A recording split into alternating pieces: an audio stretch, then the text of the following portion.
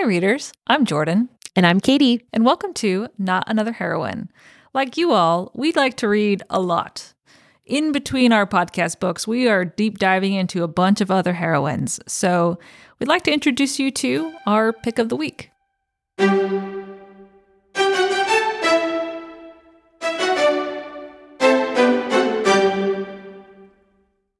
So this is my pick of the week. And I think I was reading this around the same time you were reading the last pick of the week, The Serpent in the Wings of Night. Mm-hmm. I was reading Belladonna at that time.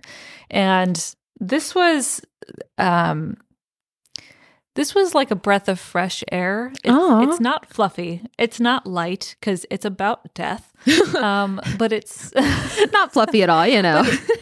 No, but it kind of like the writing style kind of reads that way. So just in short, what it's about, it's kind of like a Cinderella story. So it's set in, I want to say like maybe Victorian, like England is the style of the setting. And this girl, her parents die like mysteriously at this party. Like her parents have this party and she's a newborn. And her parents die, and everyone who attends the party dies. Awkward. Yeah. It's very awkward. And you get this scene at the beginning where the specter of death comes to the party and like takes everyone away. And he's like an actual, what do they call it when you give a like human like figure to something or like attribute. Do you know what I'm getting at? Not an onomatopoeia. The other one. I feel like they're always talked about in tandem. Yeah, that thing. So Death visits to come collect everyone at this party. Our main character, I don't remember her name. She's a baby. Death gets everyone. He gets to her and he tries to like take her soul. And she's like, "No, man. I'm good. I'm here. I'm not dying anytime soon." No thanks. And like the baby is also not afraid of death. Like she's just like, "Hi, I'm cute. You're cute too." Yeah, impressive. It was a very cute little prologue. So then it flashes forward, and our newborn baby is now like 18, and she is living with her aunt, who's this horrid human being who's like keeps her in the attic and like is emotionally and verbally abusive to her. And like the whole, I guess, underlying theme is that our heroine, her parents were very wealthy and put all this money in a trust for her, which she gets access to when she gets to majority age, which is 20. And so she's been shuffled around to a bunch of like relatives and foster people who only agree to take her in because she has all this money. So like some of her relatives have like gotten access to her trust fund and like taken some of her money and then like abused her and neglected her. Oh my God. Yeah. So it's a very, very dark childhood, except the reason why she keeps going through all of these caretakers and foster homes is because they all keep dying. Oh my God.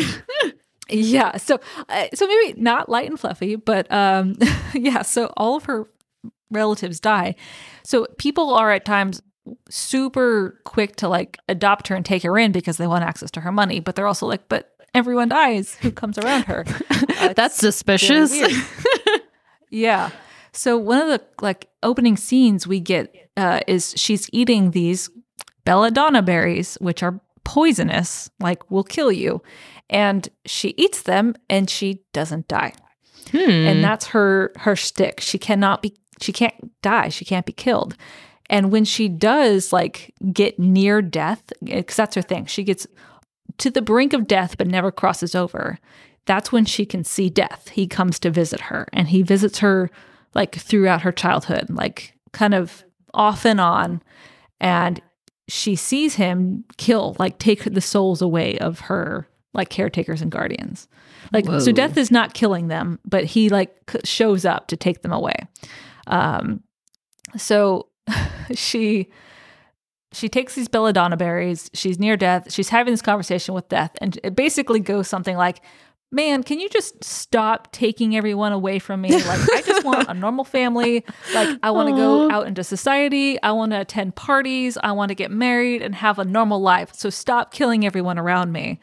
And he's like, it's not me who's doing it. Like, it's just my job to like shepherd the souls away.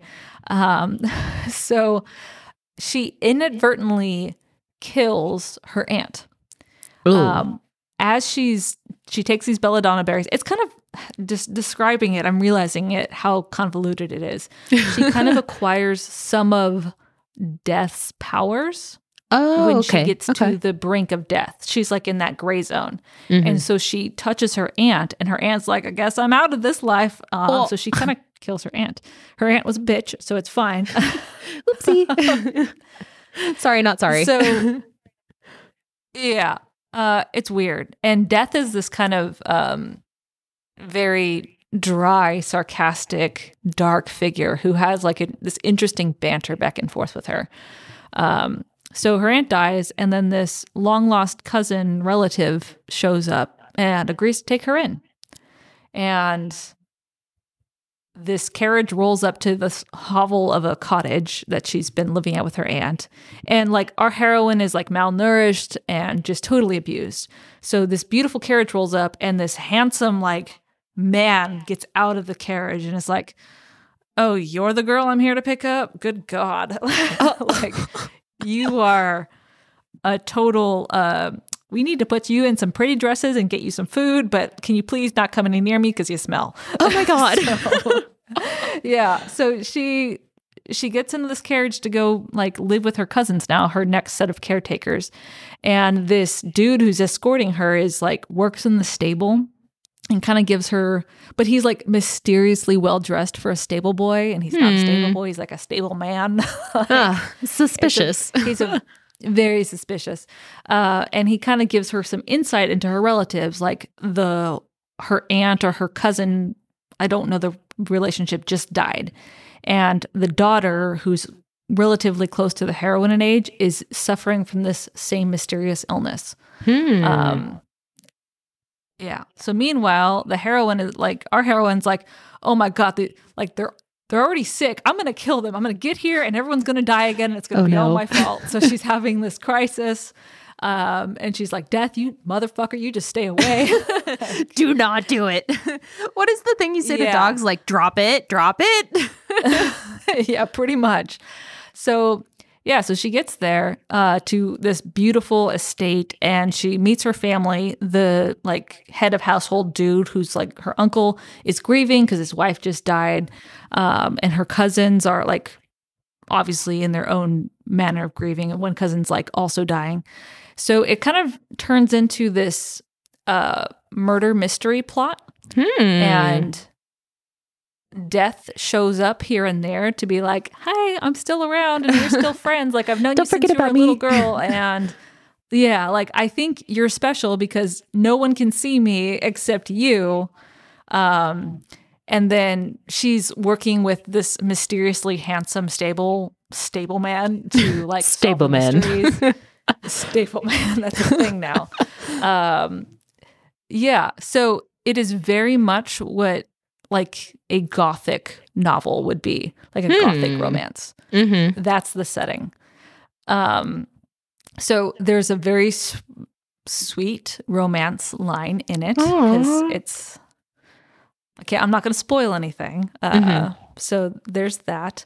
And there is definitely like a thread of magic going through because her whole thing with seeing death and like she can't die. Like, I won't reveal what that is, but like the storyline with death gets more solid and grows, and there's more to it as you progress throughout the book. So this kind of gives me vibes of what is that one book that had like everyone in a motherfucking chokehold? The Invisible Life of Addie LaRue. Did you ever read that? I didn't read it, but it's like in the back of my mind I probably should read that eventually. That's fair. It gives me that vibes because it's like she can't die, and death like visits her periodically, like to check in. as you're describing it, it sounds like that book, but then like Lemony Snicket, A Series of Unfortunate Events, like vibe too. Yeah. This is definitely like a younger book. So okay. it's like geared towards like older teens, I would say. Mm. It's still very readable, like no matter how old you are, because the setting, and it's like it's well written. The only complaint I had about it is that the heroine is a little bland. It happens. Yeah, it happens, and it's fine. Like the other characters in the book are so well done that you keep reading because you want to learn more of those characters. Aww. I would say like I was kind of like iffy on the book until I hit the 40% mark. And you hit 40% on this book and you're like, oh, I just put all the puzzle pieces together. And oh shit, I'm going to stay up late reading this book. Oh my God. You got snatched. Yeah. It does take a little while to get you, but once it does, it's worth it. That's fair. So what other books would you recommend? Like if someone read X, Y, and Z books, they would like this one. I'm trying to remember what I had. Okay, so because of the setting, I would say so Half a Soul by Olivia Atwater is also set in like that one. Oh, it was so cute. Highly recommend. Yeah, so that for the setting. Once Upon a Broken Heart, which is all over like Book Talk and Instagram, I think. Yeah. I didn't really like that book. I finished it, but I didn't like it. Same here. Some of the themes are similar. Okay. Yeah, because the whole like she's cursed and has to I feel that. And then so this is for me. So this is a very old book. It's called Sorcery and Cecilia. By Patricia C. Reed, which is also set in Regency England. It also involves magic, but it's older, and so you don't see it a lot anymore. I don't think I've ever seen this book. Like I'm looking at the cover right now and it does not even ring a single bell in my brain. I know, that's why I put it on there. So all three I guess of those I will have similar emblems. Yeah, I will have to put Belladonna and Sorcery and Cecilia on my to read list, apparently. Awesome. Victory. Oh, also, I think it's a duology. So the second book isn't out yet. It's called Foxglove. I think it comes out later this year. Exciting. Maybe we could read the second one for the pod as a full episode. We'll see if it's good first, actually. Let me put a little caveat on that. we need to start previewing before we commit to a full pod session on it. Yeah. Because I feel like sometimes the second book in a series has what is it called? Like the sophomore slump.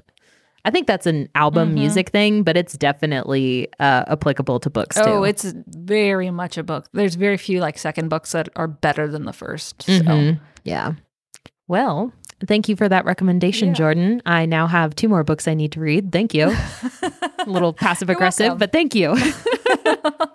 It's worth it, I promise. So that kind of wraps up my pick of the week. So from my shelf to yours. We'll see you on the next page.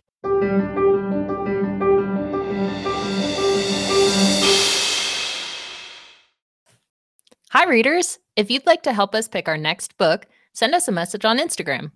Or if you'd like to just listen, we post new episodes every Monday on Spotify, Amazon, or Apple Music. Thanks for listening.